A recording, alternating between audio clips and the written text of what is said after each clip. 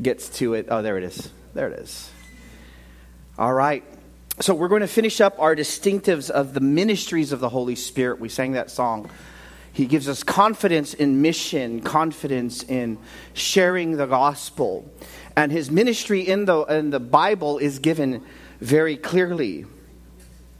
I just want to get right into it because we have a lot of room to cover. But as we have seen before, the ministries of the Holy Spirit is plentiful. We saw in weeks prior that he is our helper, our illumination. He mediates the presence of Christ. He fills us in that he changes our character. He says to be filled in the Spirit. Ephesians calls us to that. Galatians tells us to walk in the Spirit. And then our lives are starting to change because of what God has done. And he's given his Spirit to us as we surrender our lives more and more to the Word of God. And now we're going to talk about this aspect of the Holy Spirit, which is Spirit empowering. It's what we believe. It's what we depend on. It's what we ask for. This is effectiveness in ministry, particularly in teaching and preaching. Without the Holy Spirit, what we are saying, without the power of the Holy Spirit, our sermons, our messages, our teaching falls flat on the ground. And folks will not be changed, will not be moved. And it would simply be an exercise of just speaking and looking at the Bible. And that is something we do not want. We want God to work in our midst. It's not just enough to be right. Now, we argue for that. We desire to be true to the Word of God. We have argued for expository preaching, where we take the things of the Word and we explain it, but it's not just enough to be right. One pastor said it this way: there are two extremes that lead to powerless and fruitless preaching. One is the Spirit without the Word. The other is the Word without the Spirit. The Spirit without the Word, where folks are simply enamored with experience, and there is no preaching, there's no clarity, there's no given time for the Word of God to be exposited and explained. But on the flip side is the Word without the Spirit. That is the confidence in simply my sermon preparation.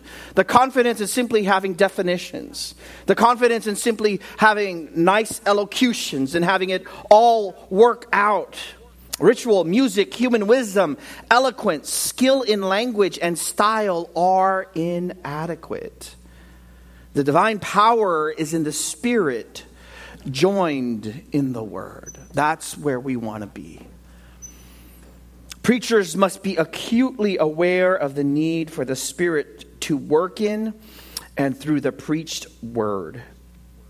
This work of the Spirit begins in the preacher himself as the Spirit assists the heralding of the word.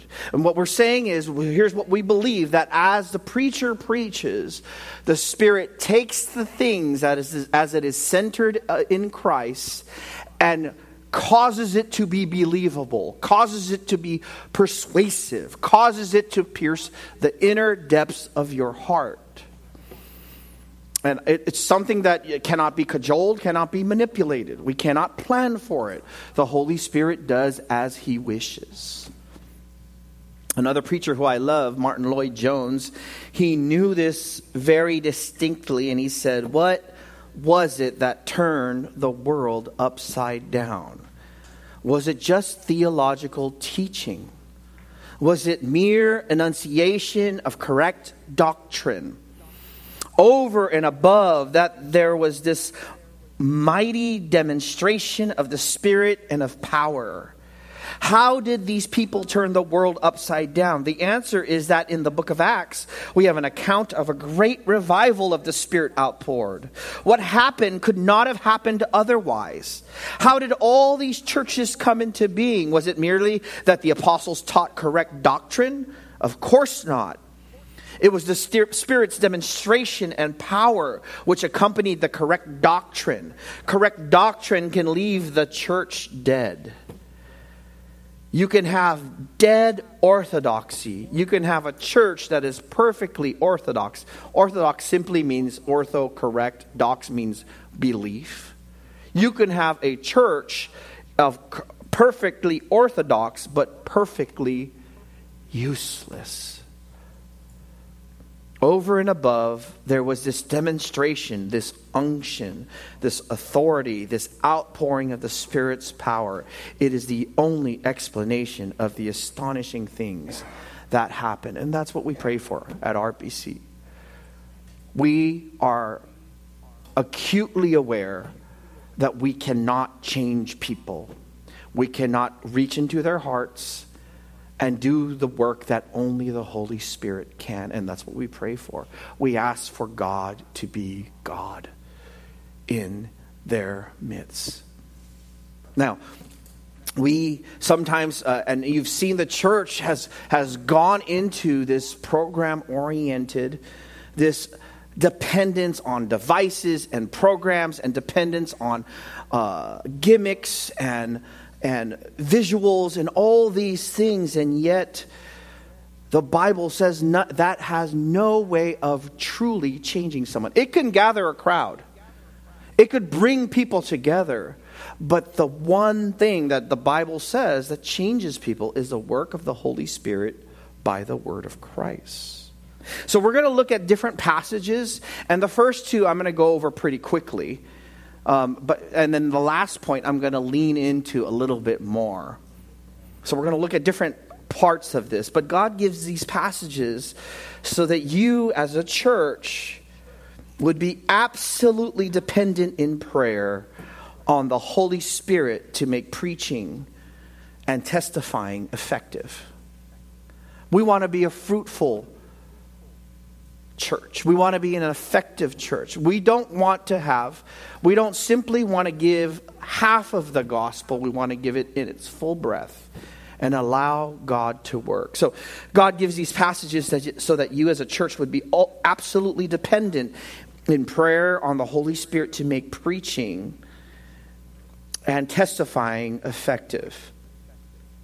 Now, in the New Testament, there are three clarifying and compelling reasons that you should depend on the power of the Holy Spirit and not on yourselves in preaching and in testifying of the Lord Jesus Christ.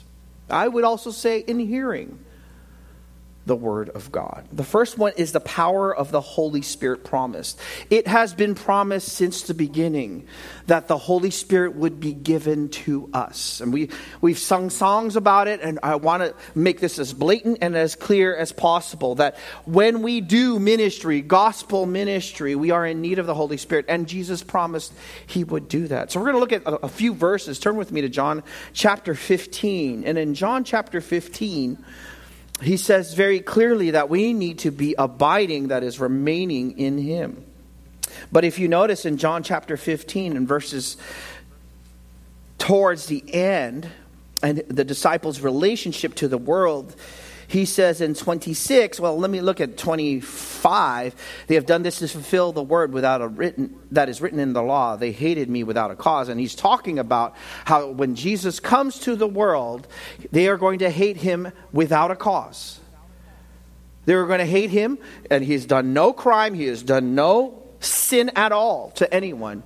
And they're going to hate him without a cause. And then he says in 26 and 27, because of this injustice as we serve here in this day, he says, when the Helper comes, whom I will send to you from the Father, that is the Spirit of truth, who proceeds from the Father, he will testify about me. And then verse 27, look at the pivot. And you will testify also, because you have been with me from the beginning. And you'll notice as we are going through these verses, you're going to see 4 elements, sometimes 3 elements, but most of the time 4 elements. The first element you're going to see is effectiveness, and I would call that spirit empowerment. You're going to see that there. And then you're going to see the substance, which is the Word of God. It's never someone just spouting off ideas in their head or looking at current events in the newspaper, saying one verse and saying whatever they want that has nothing to do with the context of the verse. It is actually looking at the Word of God and actually expositing and explaining it to people. Thirdly, you're going to see the center. The white-hot center of this kind of preaching is Christ and the gospel. It's always centered on Jesus Christ. It's always centered on what he has done on the cross. It's always centered on his resurrection and his ascension. It is always centered on our resource in Jesus. And then you're going to see the spread of the gospel, and that is in the preaching. Our philosophy of ministry here at RBC is that there should be preaching. We need to protect it. We need to pray for it. We need to support it because we believe that it is the means by which God has ordained for us to get the gospel out. I'm not a big fan of coffee conversations, sitting around and calling that preaching. Not a big fan of it. You know why? Because the Bible says not to do that. The Bible tells us to herald Christ with authority. So in verses 26 to 27, you see here, it says, when the helper comes. And you notice that is spirit empowerment, is it not? In fact, his name, parakaleo, the helper, he has come to testify.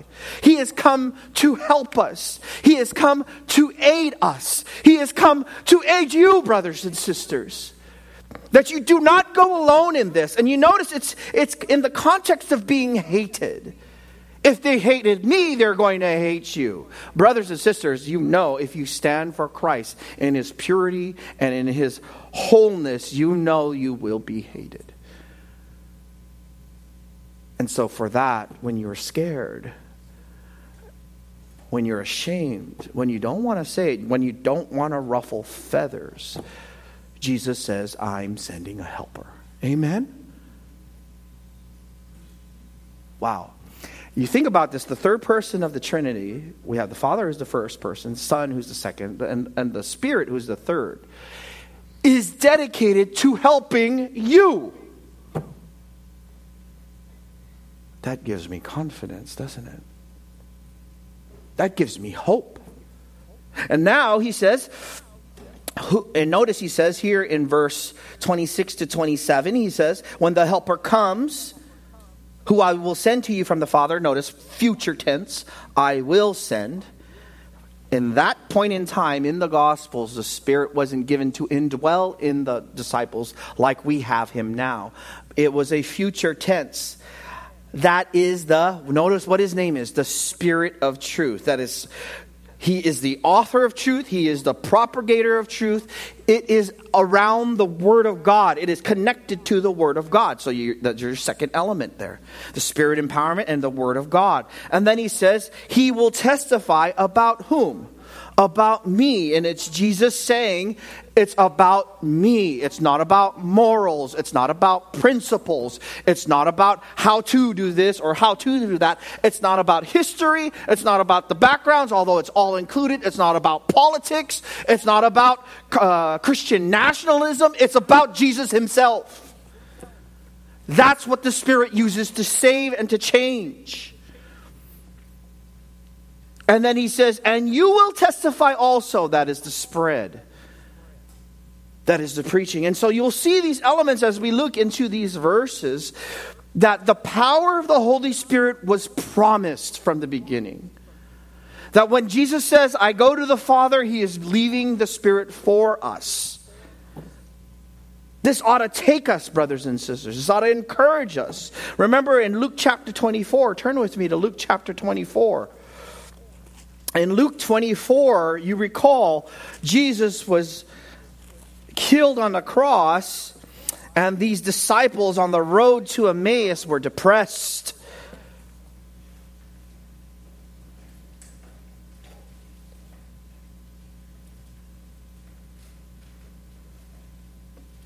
And notice they say, Jesus appears to them, but he doesn't reveal himself. And he's talking to them, and they're walking sadly, they're going home. And they think it's all over. Wow. Have you ever been there? It's all over. There's so many bad things that happen. It's all over. And Jesus comes right to them. And they said, and Jesus comes. Look at the way he says in verse 19. What things? What things? Haven't you heard? And they said to him, the things about Jesus the Nazarene, who was a prophet, mighty in deed and word, in the sight of God and all the people. And now the chief priests and our rulers delivered him to the sentence of death. Verse 21, we were hoping, past tense, we were hoping that he was going to redeem Israel. We thought he was the one. And then Jesus speaks and he encourages them. Later on, he says in verses 45 to 49. Notice, he opened their minds to understand the scriptures. So here's that connection. It's never devoid or divorced from the scriptures. So that's the first element here. It's the word of God. He opened their minds to understand the scriptures. The Spirit will not bless a ministry unless the scriptures are opened up. Secondly, in verses 46 to 47, he says that the Christ would suffer and rise again from the dead the third day, and that repentance for forgiveness of sins would be proclaimed in his name to all the nations, beginning from Jerusalem. Secondly, it's Christ and the gospel. You notice it's not just morals, it's not just stories. He points straight to the gospel again. Verse 48, and you are witnesses of these things, that with the implication that they are going to witness themselves. We already know that that's going to happen. And then verse 49, I am sending forth the promise of my Father upon you, but you are to stay in the city until you are clothed with power from on high. And Luke is now promising, Jesus is promising through the author of Luke, that the Holy Spirit is going to come. And he says to wait in Jerusalem till they have power from the Holy Spirit. Now we move to Acts chapter 1 and verse 8. The same author. This is the same author now. He says, in response to that one promise, if you recall, Jesus himself now says, in chapter 1 and verse 8, chapter 1 and verse 8, he says in verse 7, it is not for you to know times or epochs which the Father has fixed by his own authority, but you will receive power. Here it is again. Spirit empowerment now promised. You will receive power when the Holy Spirit has come upon you. There's the Spirit empowerment. And you will be witnesses, my witnesses. There's the preaching, right? Both in Jerusalem and in Judea and Samaria and even to the remotest part of the earth. Now, it becomes hard pressed. A lot of folks will come and look at this verse and say, well, the Holy Spirit's power is only given for those, for the apostles at that time. But that's not what the text is saying. The text is saying that is attached to preaching. Preaching is what we still do today. So number one, we're still doing preaching. And number two, notice it says that you will be my witnesses in Judea, Samaria, and even to the remotest part of the earth. The disciples didn't go to the remotest part of the earth. They were in Judea, they were in Samaria, they were in certain parts. This verse still rings true. And what it is what he's saying is that the Holy Spirit is given to generations upon generations of Christians, that the gospel would spread to the remotest part of the earth because Christ himself is worthy. And it happened exactly like Jesus said. So the first portion, as we're talking, is that the power of the Holy Spirit was promised. We see it in John, we see it in Luke, we see it in Acts. Now also, secondly, that the power of the Holy Spirit is demonstrated.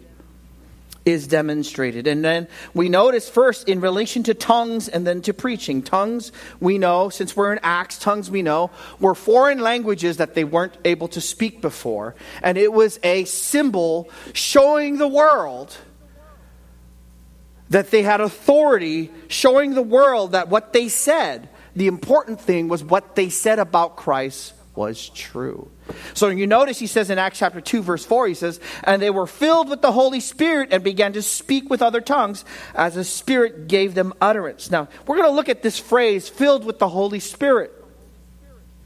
This filling is the Spirit empowerment. It's sometimes called filling, sometimes it's called power, sometimes it's called demonstration, sometimes it's called with all confidence, with all boldness, with all persuasion.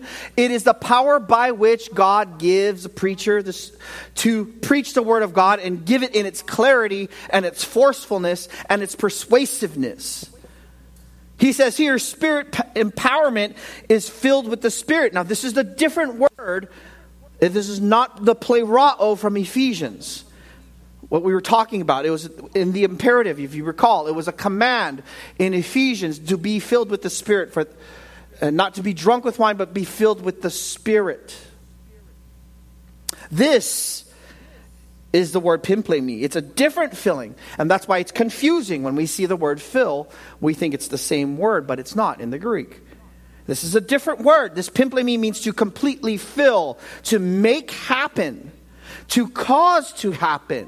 And in fact, the case of the verb is not the same as the other one, where the other one was plerao, was in the imperative, and that's the command for you to fill your mind with the Word of God. This one is in the passive.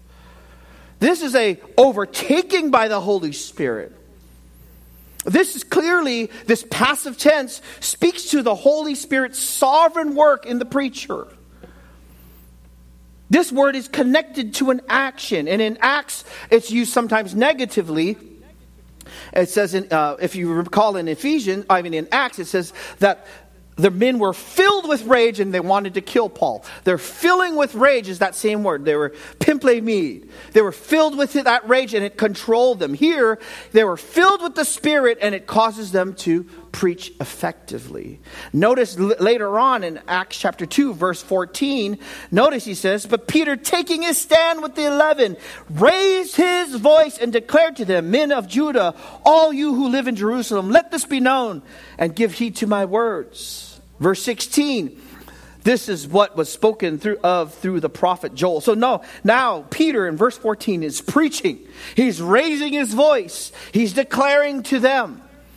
And verse 16, this was spoken of through the prophet Joel. This is the word of Christ now being expounded. Peter himself is taking the word of Christ and expounding and explaining. And then in Acts chapter 2, verses 22 to 23, he says, "Men of Israel, listen to these words." Where does he focus? Where does he have his laser sight focus? Where does he not move from? He says, "Jesus the Nazarene, a man attested to you by God with miracles and wonders and signs, which God performed through him in the midst, just as you yourselves know this man." And here's the gospel. "Delivered over by the predetermined plan and foreknowledge of God, you nailed to a cross by the hands of godless men and put him to death." There is Spirit-empowered preaching. And then he turn with me to Acts chapter 4, and you see it again. In Acts chapter 4, verses 8 through 12, he says here, "Then Peter, filled with the Holy Spirit," he says it again, pimplemi, with the Holy Spirit, passive. He's not active. He's not filling himself with the Holy Spirit. He is filled, passive, with the Holy Spirit. He is empowered.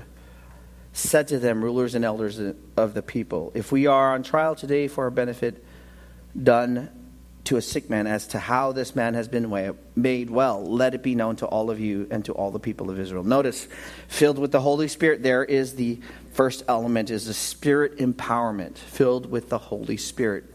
Secondly, where does he center again? Jesus Christ the Nazarene, whom you crucified, whom God raised from the dead. Over and over and over. And I'm starting to understand what Paul means when he says in 1 Corinthians chapter 1, with the parallel verse to Thessalonians, when he says, "I determined to know nothing among you except Christ and him crucified." He is the only way to salvation, my friends. He is the only way. And he has given us the gospel that you were made to glorify him. And we have all turned away in our sin. And we've been separate from God, and we could never meet his perfect standard, and we would be cast into hell forever and ever. And amidst even all of your protestations and your excuses for all your sins, we all have them. We all have our excuses for our sins. God sees right through it. We would be cast into hell forever. We would have no hope. And Jesus Christ came down as the apostles preach, my friends. The Nazarene. I could just repeat what he said. Jesus, the Nazarene, whom you crucified, whom God raised from the dead. He came down to die on the cross for your particular sins. Your individual sins. Not just the sin of your actions, but the sin of your nature. Your nature that is bent away from God, that does not want God over you, that does not want God to rule. And the Bible says that if you would believe and trust in him and repent from your sins, you will be saved in an instant. That is the gospel. That is what the Holy Spirit uses. That's what the Holy Spirit's been using from the beginning.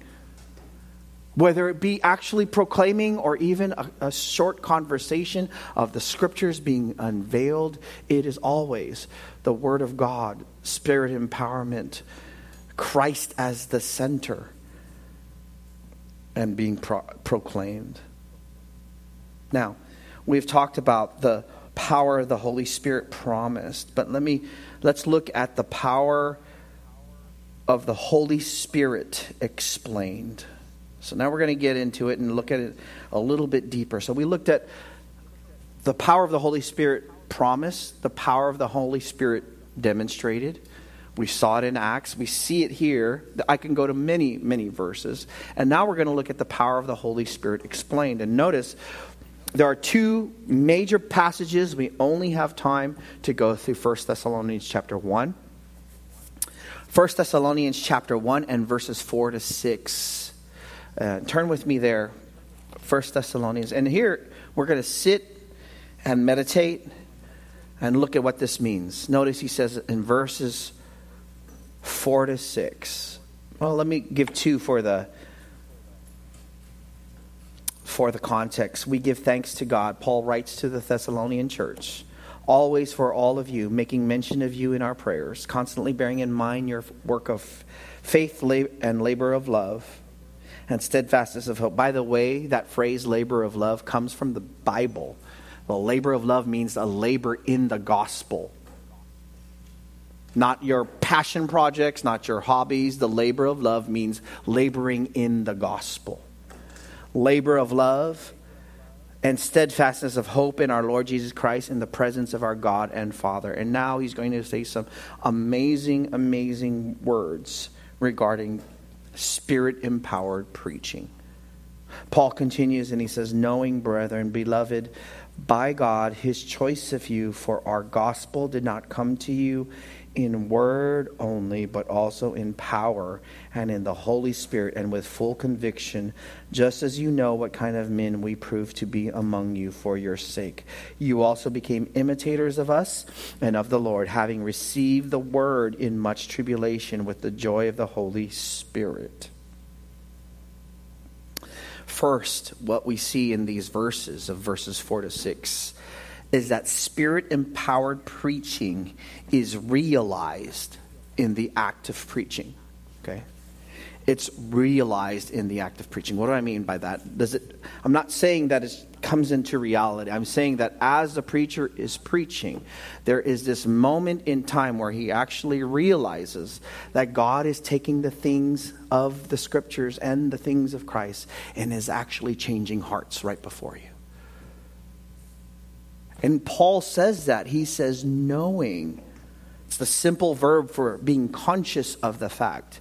I know, first, he says, knowing, brethren, beloved by God, his choice of you. I know of God's election of the saints. I know that God is doing a work. I know that the people I am talking to, God has been moving in. It's very clear. We knew when the gospel came out of our mouths And the Holy Spirit took it and pierced hearts with it by the way the gospel came out. And it was distinctly different. Brothers and sisters, I do not believe in simply a dry lecture of facts. We believe that the Spirit must take the things of Christ and pierce your hearts. And sometimes it looks very different in other people. And we'll talk about that a little bit later. But there is this, as one pastor put it, there is a sensible realization of the presence and assistance of supernatural power in the act of preaching. It's not a feeling like I have lasers coming out of my eyes. It's not a feeling like I could zap someone. Anything like that. It's just simply knowing that the Spirit is helping me. And you have some kind of measure with that if you've ever shared the gospel with someone, where even verses you maybe have looked at in the past, and when you're sharing the gospel and centering on the Lord Jesus Christ, the Spirit blesses immensely. And all of a sudden you know those verses. And all of a sudden you know how to explain it in its clarity. And you know by God's help, that was the Holy Spirit helping you, brothers and sisters. This is not charismatic language. This is our language. This is not something that's just given over to the charismatics or our charismatic brothers and sisters. This is biblical language. Holy Spirit, help me. Help me to proclaim the Son. One of my favorite commentators, Edmund Hebert, he said this on 1 Thessalonians. As they spoke, the preachers were keenly conscious of the presence of this supernatural power behind their words, producing spiritual persuasiveness and penetrating conviction. Paul delights in the contrast between mere words and the dynamic of the gospel. The missionaries keenly felt as they preached that the message was in the Holy Spirit and in much assurance. They well knew that only a power beyond themselves could accomplish the task of transforming spiritually benighted souls, and they knew that the Spirit was working through them to that end. And I've had many experiences with this where I'm just simply preaching the Word of God. And many times by God's grace, we have His normal blessings. The normal blessings of the Holy Spirit He edifies us week after week as we pour into the Word of God and we look into the Word of God. But there are some times where I notice as I'm preaching the Word of God and I haven't changed a thing. We're simply praying and asking the Holy Spirit to work, where all of a sudden someone hears the Word of God, and in that moment they know God is talking to them. They know God's got their attention. And it is that point that we cannot reproduce. We cannot cajole. We cannot manipulate. It is that point where they are affected by the conviction of the Holy Spirit. That's me he's speaking about. I need to turn. And sometimes they tell me about it. Sometimes they don't tell me about it. Sometimes they go home and ask God, would you forgive me? And they tell me about it later. And we praise the Lord for how He works in His Word. Again, secondly, there's another aspect we see, that Spirit-empowered preaching, as we have said before, is centered on the person and work of Christ. We can't say that enough. Notice in the verse,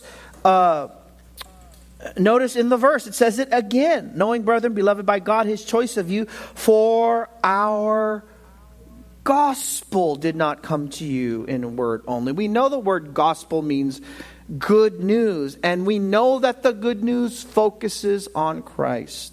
And as we said, that God created you, man has sinned, Christ has come, and you must repent and have faith. It is not a moralism. It is not focusing on be-like sermons, be like David, be like Gideon, be like Noah. It's not any of that. It's focusing on the glory and the majesty of Jesus Christ Himself. That's what the Holy Spirit is more apt to use deep in your life. It is to unveil the beauty and the splendor and the majesty and the forgiveness and the kindness and the love of Christ. So much so that the message of Christ must be known. He sends the third person of of the Trinity so that you would understand. So he would pierce our darkness and not destroy ourselves on our way to hell.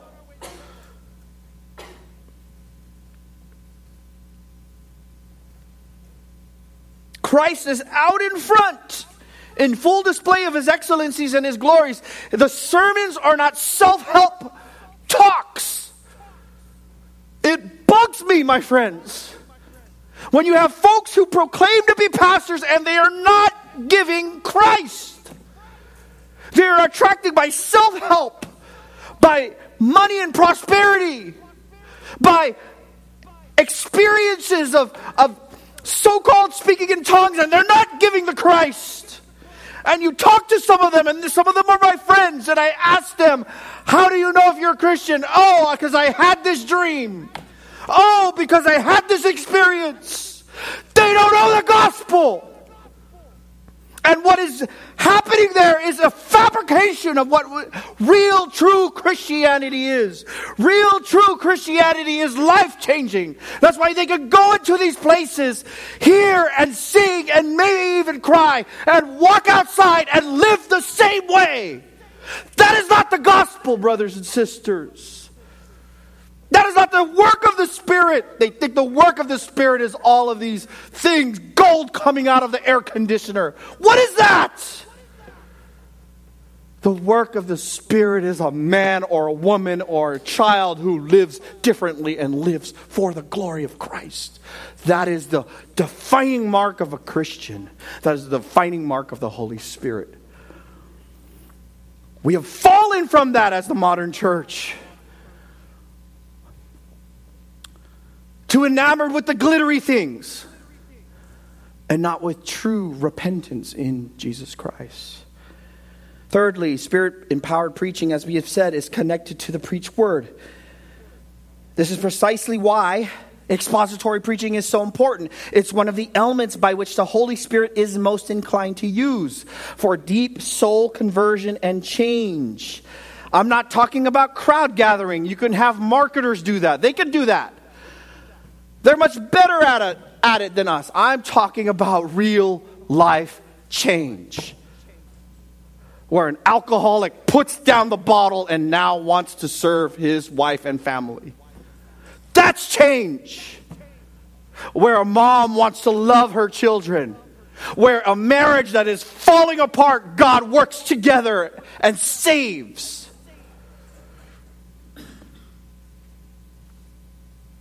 Now, he says, for our gospel, notice the verse, he says, for our gospel did not come to you in word only. It did come in word. Let me take it first there. It did come in word. This is very clearly the preached and heralded word of Christ. Not suggested, not filled with simple jokes to entertain everyone. It is a proclaimed, authoritative, preached word of God.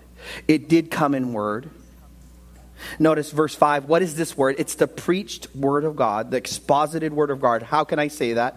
Notice in verse 6 it says, you became imitators of us and the Lord, having received, here it is, the word. They received the preached word, right? In much tribulation with the joy of the Holy Spirit. Look at verse 8.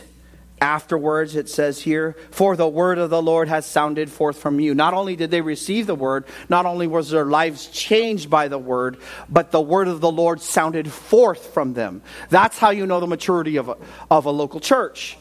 Now they are people who are propagating the word of God, who are giving the word of God, who are not content with just having it themselves, who are not just content with just enjoying Christ themselves, while they see their neighbors and their friends apart from Christ, apart from his forgiveness. They have to speak of Christ. Now, by application, both the preacher and the congregation must have a commitment to proclaim the word of God while always centering on Christ. Preaching that is flippant or does not teach the text or teaches man-centered ideas can only go skin deep. It does not have the power to truly convert, as the Spirit will use someone who is proclaiming the Word of God. If you're not doing it, He's going to use someone else. As I said, casual coffee chats cannot penetrate the deadness of man's heart as earnest, Christ-centered, white-hot, expository, Spirit-empowered preaching of His Word. Next, Spirit-empowered preaching supernaturally elevates the preacher and the message. Supernaturally elevates the preacher and the message. Notice in where are we? In verse 5, for our gospel did not come to you in word only. It has to come in word. We have to protect it. We have to pray for it. But next it says, but also in power and in the Holy Spirit and with full conviction. The word there for power is the word dunamis. It's not a blind power. It's not simply an explosive power, but it's a power sufficient to bring about a desired end. It is effective power. It is the power that saves. It's the power that changes. Though the sermon may even start out in word only, there is a power that penetrates even the darkest of hearts. There comes this power of boldness, this power of clarity of the Scripture being taught that comes with forcefulness that is greater than the preacher himself. It's the preaching of Christ that sets a fire. And notice he says, in the Holy Spirit, this is the sovereign act of the second person of the Trinity, the Holy Spirit, third person of the Trinity, the Holy Spirit. His mission is to bring glory to the second person of the Trinity, Christ. He can't be planned. He can't be manipulated. It's only He that brings any real conversions or lasting change. A manipulation of emotions is not the work of the Spirit.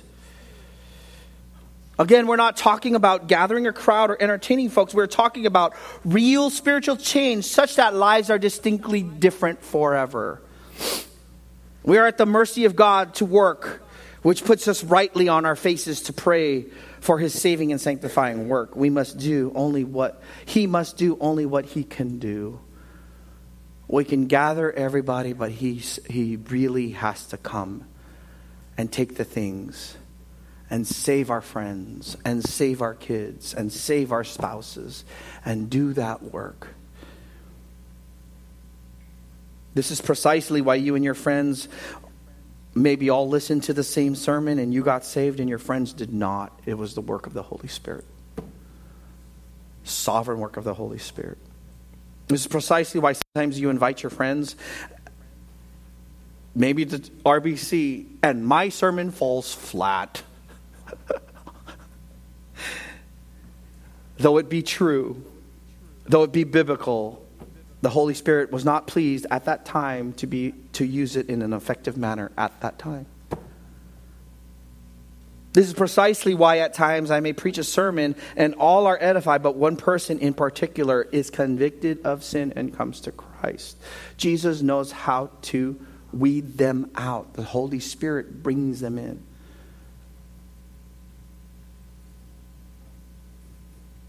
This is precisely why every once in a while the Holy Spirit blesses us with a powerful demonstration of His work, convincing, converting, conforming hearers to the image of His Son. This, brothers and sisters, is the Holy Spirit exercising His sovereign will over preaching. He does as He pleases. Now, he says here, not only is it power, but the Holy Spirit, but it says with full conviction. The word there for conviction is plerothoria. It's not the conviction of revealing sin, righteousness, and judgment that we saw in John chapter 16, but rather it's with full wisdom or knowledge. In fact, what happens, it is to be absolutely sure, to have complete certainty, to be convinced. The Spirit comes with a supernatural rhetoric able to break through any obstacle or mental preconceived notion of God, heaven, hell, or about Christ. this work penetrates to the deepest seat of the person's soul. Now we know that there are different reactions to the sermons, and Luke, it gives us 4 different souls, but this is deeper. This is the work that cuts deep such that you are no longer the same. In conversion, it is where the individual says and believes, trusts and repents, and now knows they are a Christian and they could never be the same again. Not by name only, but in life. By growth, it is the transformational work of the Spirit convincing man of the rightness and the trueness of Scripture and the glory of Christ and the abandonment of sin and the world. And you say, I am not that man anymore. I am not that woman anymore. I'm not that girl or that boy anymore. Lord, help me. Notice he says it's full conviction. It's the word there is a great deal, a great number. Quite literally, it's a lot of full conviction. He's saying, this is what we need. This is what we pray for constantly. Spurgeon said it this way. He said, you would have thought that these men, therefore, were now in perfect position to go out to preach. He's talking about the disciples. But according to our Lord's teaching, they were not. They seem to have all the necessary knowledge, but that knowledge is not sufficient. Something further is needed. It is indeed essential. The knowledge indeed is vital, for you cannot be witnesses without it. But to be an effective witness, you need the power and the unction and the demonstration of the Spirit in addition. Now, if this was necessary for these men, the disciples, how much more is it necessary for all others who try to preach these things?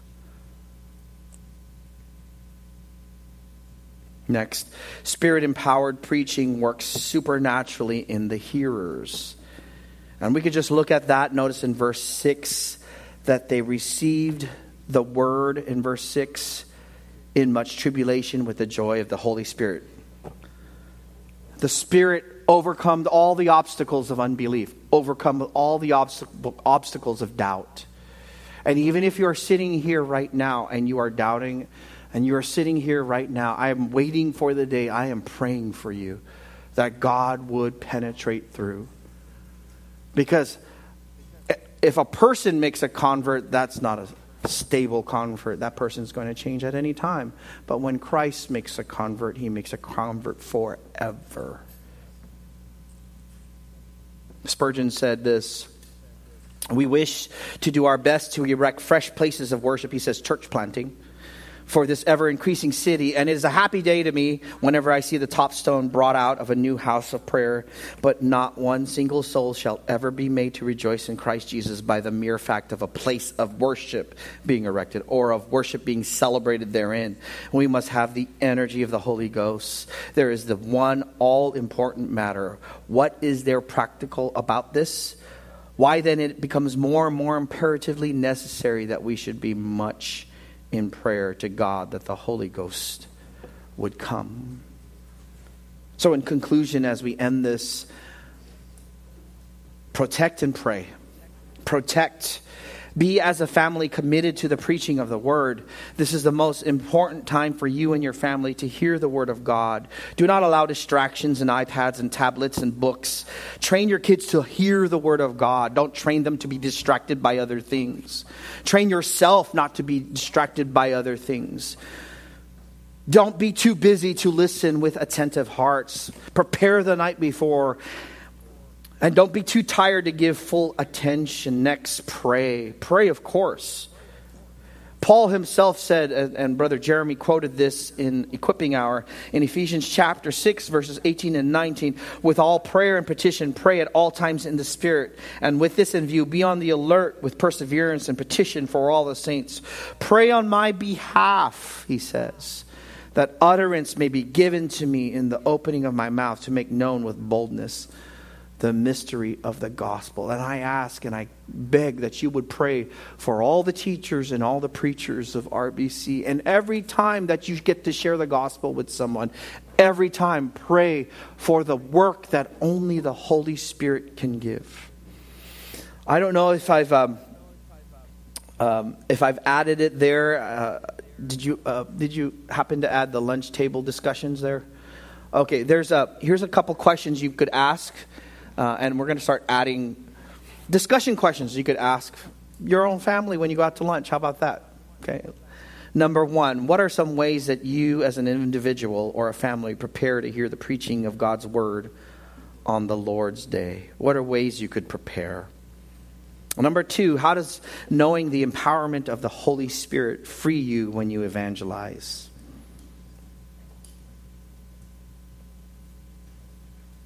Number three, how does this particular teaching help you when you're scared or fearful to share about Christ?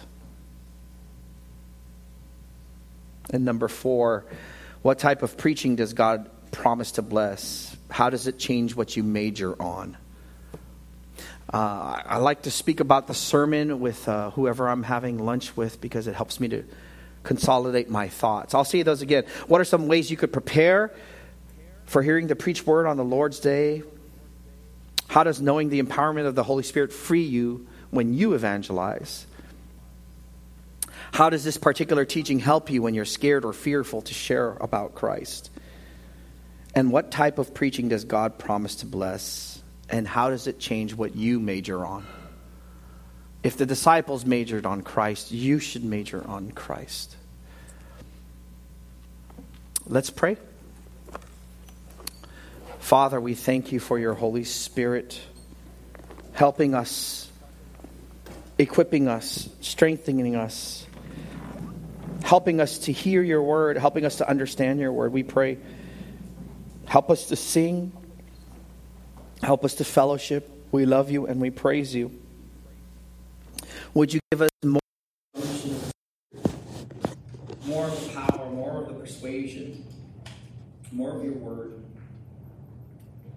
Change us, Lord, in Jesus' name.